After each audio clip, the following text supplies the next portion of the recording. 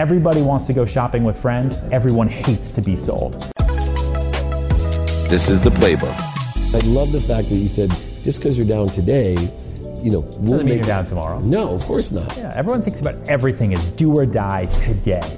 And sometimes that's true when you have a bank riding down your neck, right? You have certain bills, but for the most part, it's not. Like I've sold apartments for clients and they've made millions of dollars. The next deal we do, they're gonna take it on the chin and it's like the world came to an end. And I'm like, but net it out. Yeah. You've made $2 million instead of making 3 on 2 transactions. And it's so hard for them to see it that way, but you have to, like you said, set those expectations and see like the world view of everything to kind of take people back a moment, like teach people to breathe, right? Just like take a moment, take a step back, everything's gonna be okay, you're not gonna die.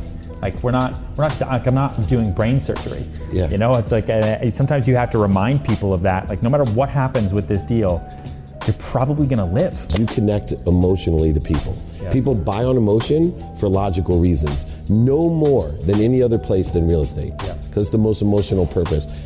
What do you do to emotionally connect to your clients? It's all about finding that one little thing you have in common, especially at the beginning. Because you have to remember too that clients aren't clients. Just the same way your best friend wasn't your best friend initially, right? Everyone, no matter when you met them, was at one point in time a stranger. Like when you realize that, then you can go up and talk to people on the street a lot easier. You can walk into parties and talk to random people without having that weird anxiety because you remember, oh wait, my best friend Caleb at home, he was a stranger that first time I met him, and that probably was weird, but we had that one thing in common. What was it? Oh, it was real estate, and we both liked Homeland or whatever it was. Right? So you're finding that one little thing in common so that you're not focusing on the sell, because when you focus on something too much, a watched pot never boils. Right? So you're not focusing on the sell, you're focusing just on 2 human beings. What do we have in common? Maybe it's sports, maybe it's cars, right? Maybe it's, I don't know, maybe it's food. You find something you have in common and you let that conversation kind of happen between the 2 of you, and that immediately, that eye contact, kind of the smiling, the fact that you like something that I like, and we're 2 random people among 7 billion in the whole world, holy shit, maybe we could be friends.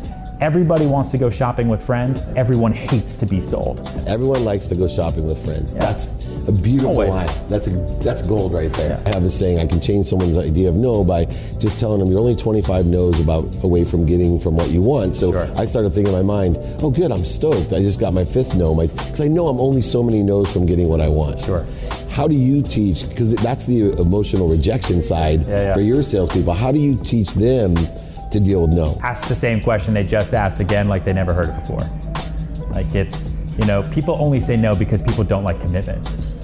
And sometimes they really mean it, and that's fine. Like they're not gonna win everybody, but for the most part, people don't commit to something and they say the word no because they just don't like commitment. Like naturally, human beings, we don't like it. We like to keep our options open. Like I don't want to commit to you right now because I could find something better on Amazon. Yeah. Like I don't want to commit to you right now because I don't even know why. It's just easier to say no. Like it's always much easier not to do something than it is to do something. And so it's also about presenting new ways of value and showing them different ways to look at something. So the same way I just talked to you about, that client who, don't worry about the $500,000 now. Let's think about the next deal because you are buying something else and you're going to do this and do that. It's a different way for them to say, oh, maybe I'm not really taking a loss. Maybe it is $4 million in my pocket today that opens me up for future opportunities. And the person I'm really working for is future Ryan, not Ryan right now who's losing $500,000. Right. And then it's not a no, right? Then it's a sort of, which will eventually turn into a yes.